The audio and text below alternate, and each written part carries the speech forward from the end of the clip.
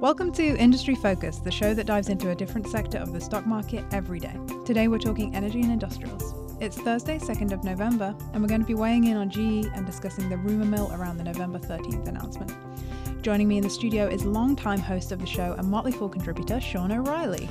Good morning, Sarah. How does it feel to be back in the studio? I was just thinking to myself, I got the headset on, I got the chair, I got my computer in front of me, and I was like, I got like a flowy Zen state. And I'm like, it's just like old times. This is great. So no yoga for you. It's like riding a come to bike. the studio. Yeah. I do have to say once again, the British accent is the greatest addition to the show. It's like John Oliver's the best late night comedy show, but it's not because although they do fantastic research, but it's just the British accent. I think you're gonna have people writing and contesting them. Really? I mean, Dylan sounds fun too, but So today we're going to be talking about GE. As I said, year to date, the stock is down 36.5%. So there's some very annoyed GE investors. In the October report, GE had its first profit miss in 2.5 years. The company cut full-year earnings targets, and many analysts are speculating a dividend cut might be coming soon. For some background, if you're just getting interested in GE, it's been through a period of divestitures to refocus on its industrial core. So in the past few years, they've sold off their real estate portfolio, unwound most of GE Capital, sold home goods, which is dishwashers and appliances, and their media properties. More recently, they're selling their water business, their electrical equipment business, and now even the light bulb business is up for sale. they can't get rid of that. Edison turning in his grave. Facing cyclical headwinds, particularly in the power and oil and gas segments, and causing investors to worry about cash flow. So only 3 months into the job, new CEO John Flannery is facing pressure from activist Trian Fund Management and other investors to reduce costs. Flannery became CEO August the 1st. What do you make of his performance so far? Well, he went in there and just cleaned house, and I think for the first couple of months he read up on every division and met with people, and he did, unsurprisingly, because of his history in finance at GE and then at healthcare, he expanded the gross margin a bit. We'll talk about that later, but he's probably doing the necessary things. It's when we talk about the future that things get dicey. I think he's an awesome guy.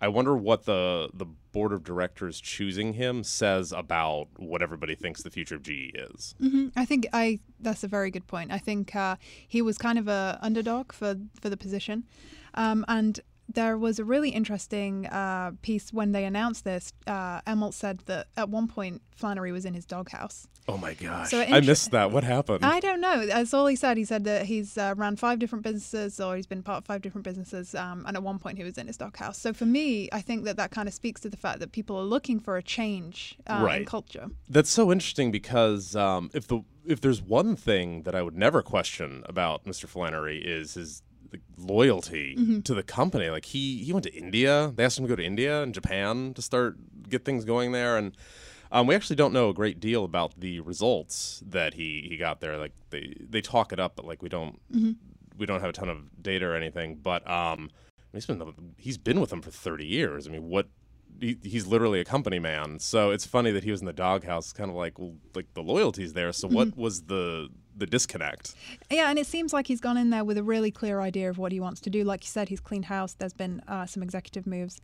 He wants to sell underperforming businesses, cut costs, and he's given Trian a seat on the board, which I guess is debatable. But something that he has said that I think is interesting, he says, GE has a number of strong franchises, but other businesses drain investment and management resource without the prospect of substantial reward. So he is laser focused on kind of getting rid of those. It reminds you a little bit of what Jack Welch did back in the 80s. It's interesting though, Flannery's he's like me, he's like a finance guy, right?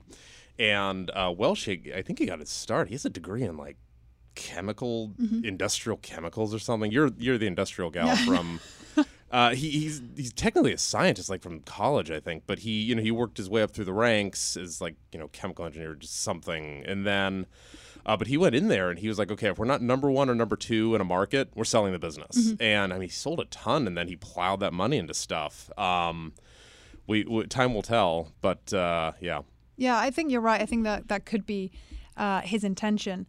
I think something that I really like about him is he has skin in the game. He bought 2.7 million of stock shortly after becoming CEO. That's a chunk of change. Well, yeah, we don't know. That could be loose change to this guy, but I like CEOs who put money where their mouth is.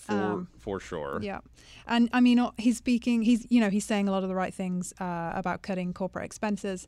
The jets have taken up a lot of media time. I read it on the way in. There was like 700 company cars that executives could use.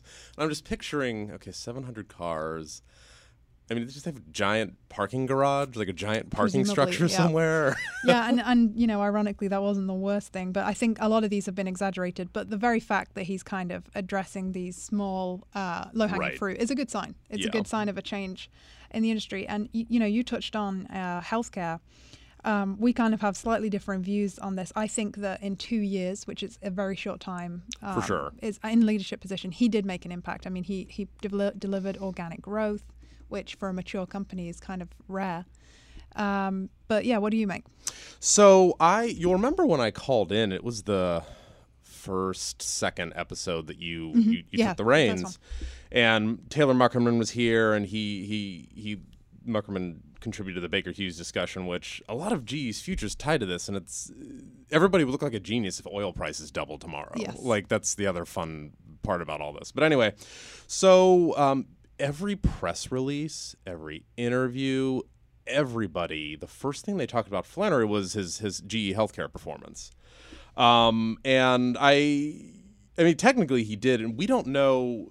I wish I knew about their like diagnostic machines and stuff, and I don't. I mean, I got my market share data here, but I don't.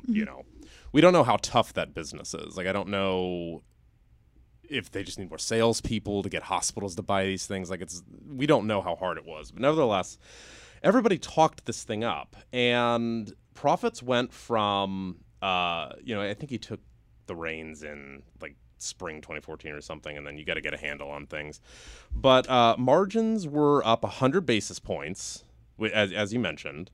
Revenues, although he took reins in 2014, revenues for GE Healthcare went from $18.3 billion, and then they stayed flat. But then comes the margin expansion. Operating profits for the division in 2014 were $3 billion. They dipped in 2015 to $2.9 billion. It's kind of like, okay, what's going on there? And then it rallied to $3.2 billion. But over that same time frame, I got aviation. I had to because I'm with you. It's my favorite. Revenues for that division, 2014, $24 billion. They go to $26.3 billion, and then profits for that division. This was awesome, up 25% over those 2 years, $5 billion to $6.1 billion. And so everybody was calling him out as this like awesome manager, and he cut costs and he saved them or whatever. But the growth was not there. It went from it was literally flat, 18.3 to 18.3 over 2014 to 2016. Profits, I mean, it rallied a little bit. And again, we don't know how hard it is to sell these diagnostic machines. And this is not exactly gum. Like, you only buy a machine for 20 years. Yeah, and I would say, too, like the 2015 results were probably somewhat instigated in 2014 when he wasn't there. For sure, yeah. So I think, people saying that he improved margin and everything else, a lot of people are probably taking his 2015 to 2016 stats. And I do think it's a very short amount of time to be in leadership. So people are probably clutching at straws a little bit, but I think you can read some positive signs in that. The recent results for GE, in case anybody's missed it, they missed estimates. They were meant to get 49 cents per share. They came at 29. They incurred huge restructuring charges. And at first glance, their revenue was up 10%. But as you mentioned earlier, the Baker Hughes merger really contributed to that. And if you take that out, it would have been flat. The equipment segment revenues declined 10%. Power business profit came 50%. So all of this basically generated a lot of concern over cash flow. So GE is such a huge company. It's got good cash flow, but not good enough. So if you look, they had a target of $12 billion for the year. This has fallen to $7 billion. They have a historical capex of $4 billion. The problem being their dividend payments run $8.8 billion. You had to feel bad for him on the conference call too, because I think the first words out of his mouth, more or less, were like unacceptable or something. Yeah, and he apologized. You had to feel for him because it's like you mentioned with healthcare. Like, the results that we just witnessed, like, he didn't do that, like, at all. Yeah. And, legacy, incoming CEOs have to deal with this a lot. Right. But I like the approach that he took. I mean, he seems very, very much investor focused. He actually said he's had a history of kind of focusing on what the investor wants. However, a lot of investors believe this stock is a blue chip, safe 4.5% dividend yield. Founded by Thomas Edison. Exactly. 125-year-old business. And it's likely, I believe, that they are going to cut that dividend. Yeah, I was reading on the way in. Forgive me, I think Jeremy Bowman of The Fool wrote it, but he pointed out that in the conference call, what did he say? He said they have to balance the dividend with their growth initiatives. Yeah, and I think that's sensible. For sure, but if you're a dividend guy, I mean, everybody went nuts. I mean, the stock fell 13%. Yeah, on that day. It's the worst performance since the Great Recession in 1 week. And that was, they had the finance arm then. So it's not as terrible as people think because they have a lot of cash on hand. They could finance this. The thing is just such a change in kind of attitude. Jeff Immelt said the dividend was sacrosanct. He said cutting it in 2009 was the worst day of his tenure. And yet Flannery has come in and said there are no sacred cows. Capital allocation is an emotionless decision. And as you said, you saw which is awesome. A sell-off. Anybody that says that you want. Exactly. When you get companies this big, this mature and hard to grow, I think that you need somebody to come in and make the tough choices. Right. Like getting rid of all those jets and cars and stuff. Yeah, exactly. So we're going to hear about the potential with a dividend on the November 13th meeting. There's been a lot of rumors around it, but what do you think? What are you looking for when they announce? It depends, because you could do kind of the ExxonMobil route. We've had this downturn in the oil sector for a long time, and is it the 3-year anniversary this Thanksgiving? Mm-hmm. We called it with Crow and Muckerman. We called it the Thanksgiving Day Massacre. It was OPEC true. refused to cut production in 2014. But ExxonMobil's kept up their dividend. I think they use literally the same words, saying like we were going to do this, and their balance sheet is so big. You issue debt, you have a little cash flow, it's fine, and you kind of write it out. I'm of the opinion that in order to really get things going for GE and be here in another 125 years, they need to go all in on the innovation and the growth. And you look at like Google, for example. I think they made like $26 billion in last year, and they spent 12 on R&D. Mm-hmm. That actually borders on irresponsible, but that's a lot of money, and there's all these moonshots. Mm-hmm. And GE practically they actually market share. They're number 2 in the world for making wind turbines, for example. That business did not like. How many wind turbines were there 20, 30 years ago? And they need to be doing more of that in order to really maintain its leadership position in corporate America, or actually the world. Because, I mean, let's just face it, things are changing. Yeah, and it's faster now. You actually said this earlier. You made the analogy with Jack Welch, talking about how he used to sell kind of the big companies in order to fund some of these ventures, and that's possibly something that we could see. Flannery plans to sell about $20 billion worth of businesses, and I think that's walking around money. Yeah, on the chopping block is. The transport division, I think that contributed $4.7 billion of a total revenue of 124, essentially. And then the healthcare technology segment, which is Centricity. I actually don't know much about Centricity. I wish. is also kind of potentially going to be up for sale. So we might see some of this legacy plan that used to be enacted kind of revisited. But we're certainly going to see a new operating process put in place.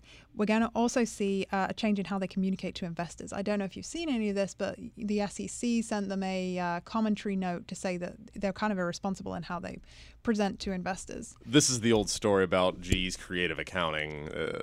Yeah, absolutely. I mean, it's Jeff Bornstein, right? Yeah. Is the ex-CFO. He was pegged to be... He was out. He's out now, right? He is out. And understandably, I think, if you take into consideration the fact that Immelt confirmed the guidance last December of, what was it, $2? Yeah, it's like the number... We probably shouldn't go. This number 212 popped in my head for some reason. I have no Well, I mean, they're going to miss that by about 50%. Oh, yeah. So it is irresponsible, and I think they use a lot of terms that aren't generic in the industry. For example, their kind of non-GAAP core EPS is worded as industrial operating plus verticals / EPS. And it's like, say that 5 times fast, Exactly, right? Yeah. And it's a little bit, everybody worships Jack Welch, and he did some things there that were very, very admirable, but the bottom line for that man was, as I understand it, like EPS growth. Earnings per share growth. And any investor that's starting to learn about accounting is earnings per share is this wonderfully creative, fudgeable, gappy thing. Yeah. And I can't even say what you just said with like plus vertical. Yeah, plus vertical. Why? I mean, the good news is the incoming CFO, Jamie Miller, I think is her name. She's promised basically to go back to basics and kind of revisit all of Finance these metrics. 101. Yeah, so that's perfect. But so I do have to ask you, since we have you here, so I'm going to play host for a second. What did you guys at Rolls-Royce, what was the opinion on the floor of GE Aviation? I think, I mean, we always saw GE as obviously our main competitor, despite the fact that they're a much bigger company. Right. But in aviation, it really is kind of a two-horse race. Duopoly. And I think that the perception was that they had a lot better manufacturing processes. Interesting. That they probably had less bureaucracy, although I think that is a bad perception. I think every company has a huge amount of bureaucracy, particularly in an industry so heavily regulated as aerospace. Because these fly planes with people in them. But the perception certainly was that they were a little bit ahead of the curve in terms of the power by the hour, the industrial internet applications. A little bit ahead of the curve in sort of the manufacturing processes. What Rolls-Royce really holds dear is kind of the innovation and the engineering quality. Okay, But whether that's true or not, I think it's peanuts at this point. Right. But what do you make of, if anybody's looking at GE stock now and thinking it's down 35%, would it be a buy opportunity for you? Turnaround story, man. I mean, it's down, it just sank below 20. I'm looking at it right now. 1991 as of 11:25 a.m. on November 2nd. Yowza. Dividend yield, 4.8%. Is that real? Beware of the dividend yield. Right. I might need to look at this as a Ben Graham below book value thing soon. That's what makes a market, right? You have a bull and a bear. Mm-hmm. And so far today, 31 million shares have traded hands. Somebody sold that and somebody bought all that. Mm-hmm. And it was actually probably an algorithm that doesn't care. But it's an unknown quantity, but if you are buying the innovation ramp up in the industrial internet stuff, it would be a fantastic bargain. What I'm nervous about, and the reason I'm not jumping into the stock just yet for me or my son's education account or anything yet, is my read on Flannery and just the choice of him was because they had faster growing divisions over, let's take the time that he was at GE Healthcare, 2014-ish or whatever to 16. They had faster growing divisions in both revenues and profits. Why did they pick him? Literally the first thing out of everybody's mouth was the profit margin, operating margin, 100 basis point expansion. He was the finance guy. He actually helped start GE Finance in the 80s or something. I can't, and to me, I would have wanted like what Ford has done. They got like a hip tech guy, the guy from he ran Steelcase. New Ventures, yeah. I think they need to go all in on like crazy innovation. And what I saw was they picked somebody like me, like he's a finance guy and awesome with spreadsheets. But Eddie Lampert, CEO of Sears, he's a finance guy. And you hear these stories about how he would just sit with dual monitors in his office running Sears, just massive Excel spreadsheets. And to me, it seemed to me like you needed to get some fashion people and just have them go nuts with inventory. Mm-hmm. Yeah, I mean, I think you and I have differing views on the stock right now. You probably have the correct one. But. No. I mean, I could have egg on my face as soon as the 13th of November, but I have invested at this. I think it's priced well at the minute. It was the dividend, wasn't it? It really got me, that 4.8%. And the reason that I think this is, Buffett's be fearful when others are greedy and greedy when others are fearful. I think this is a prime example of this. And I think if people wait till things shake out, it may be too late. And right. This company has been around for 125 years. it's a long time. I think management's trimming the fat and appropriately diversifying. I think the crux of the issue for the company is a PR one, because GE has historically been For sure. a power, oil, and gas company, and those businesses are undoubtedly underperforming. And when those three segments fail, GE doesn't work properly in people's minds. Right. And that's led to some panic. So understandably so, and to a degree, these segments contribute about 50% of the revenue. But to put it into perspective, revenue declined 1%, operating profits 7%, and earnings were off by 9%. So that's bad for GE. Right. And you then have these other segments, as you touched on, aviation and healthcare posting profit gains, and organic revenues rising 2% for the first 9 months of this year. So I think that the situation that you have is it's kind of getting a bad rap, because everybody is so focused on these businesses. But to kind of touch on what you said, if they can invest in innovation, the industrial internet, if they can add services to their installed base, which would be awesome. Huge. Yeah. That could really actually, if they can monetize that, it will deliver growth. The margins are 30% in that Oh my business. gosh, So, I didn't know that. Yeah. It's I mean, that's like a SaaS business, like software as a service. Mm-hmm. It's just like you're getting money for taking care of this thing that you sold them. It's awesome. Exactly. Yeah, and just for, if anybody's listening and they're kind of wondering what we're talking about with this Internet of Things, industrial internet, for each industrial device GE sells, they can add a little sensor, which makes the equipment smart. They put one of those in me? Or? I wish they'd do it for me too. It can record a lot of data. It sends this back to GE. It's analyzed. And then GE basically enacts improvement suggestions so it can become more efficient. It can last longer. Basically, the intention is to reduce the overall cost of that product. And as we said, their industrial operation their core industrial operation is cyclical. It tracks the economy. Mm-hmm. And that's why you're seeing the difficulty that they're having right now in power with the oversupply in the market, and in oil and gas, because, just the depression of the stock prices. I almost wonder, we just got a good GDP report, annualized basis, it was like 3%. I wonder if that's like good for them. Yeah, I mean, it should be, I think, and we're starting to see a pickup in oil and gas now. So hopefully they'll benefit from that. But if you basically, your whole business, which it isn't, but the 50% of their business is tied to economic growth, which is, a few percentage points here and there. Industry, yeah. What could really unlock a huge amount of potential is increasing these service contracts, because, as we said, it's 30% potentially additional margin. For sure. So awesome having you today. Thank you so much. This was a wonderful conversation. I missed it. I'm just going to sit around. I'm going to just stand outside the studio. I think you should come back. You think? I think we should talk about it and see if I'm completely wrong on November 30th. Okay, I'll be back in 2 weeks. That'll be good. I think a lot of the worry about the dividend is priced in right now. Yeah. That is my theory, but I mean, there could be a kind of a mass exodus. But anyway, thank you very much, Sean, for coming in and sharing your wisdom. Cannot thank you enough for the invite. So that's it from us today. If you would like to get in touch, please feel free to email us at industryfocus@fool.com or tweet us on Twitter at MFIndustryFocus. As always, people on the program may own companies discussed on the show, and the Motley Fool may have formal recommendations for or against stocks mentioned. So don't buy or sell anything based solely on what you hear. For Sean, I'm Sarah Priestley. Thanks for listening, and Fool on.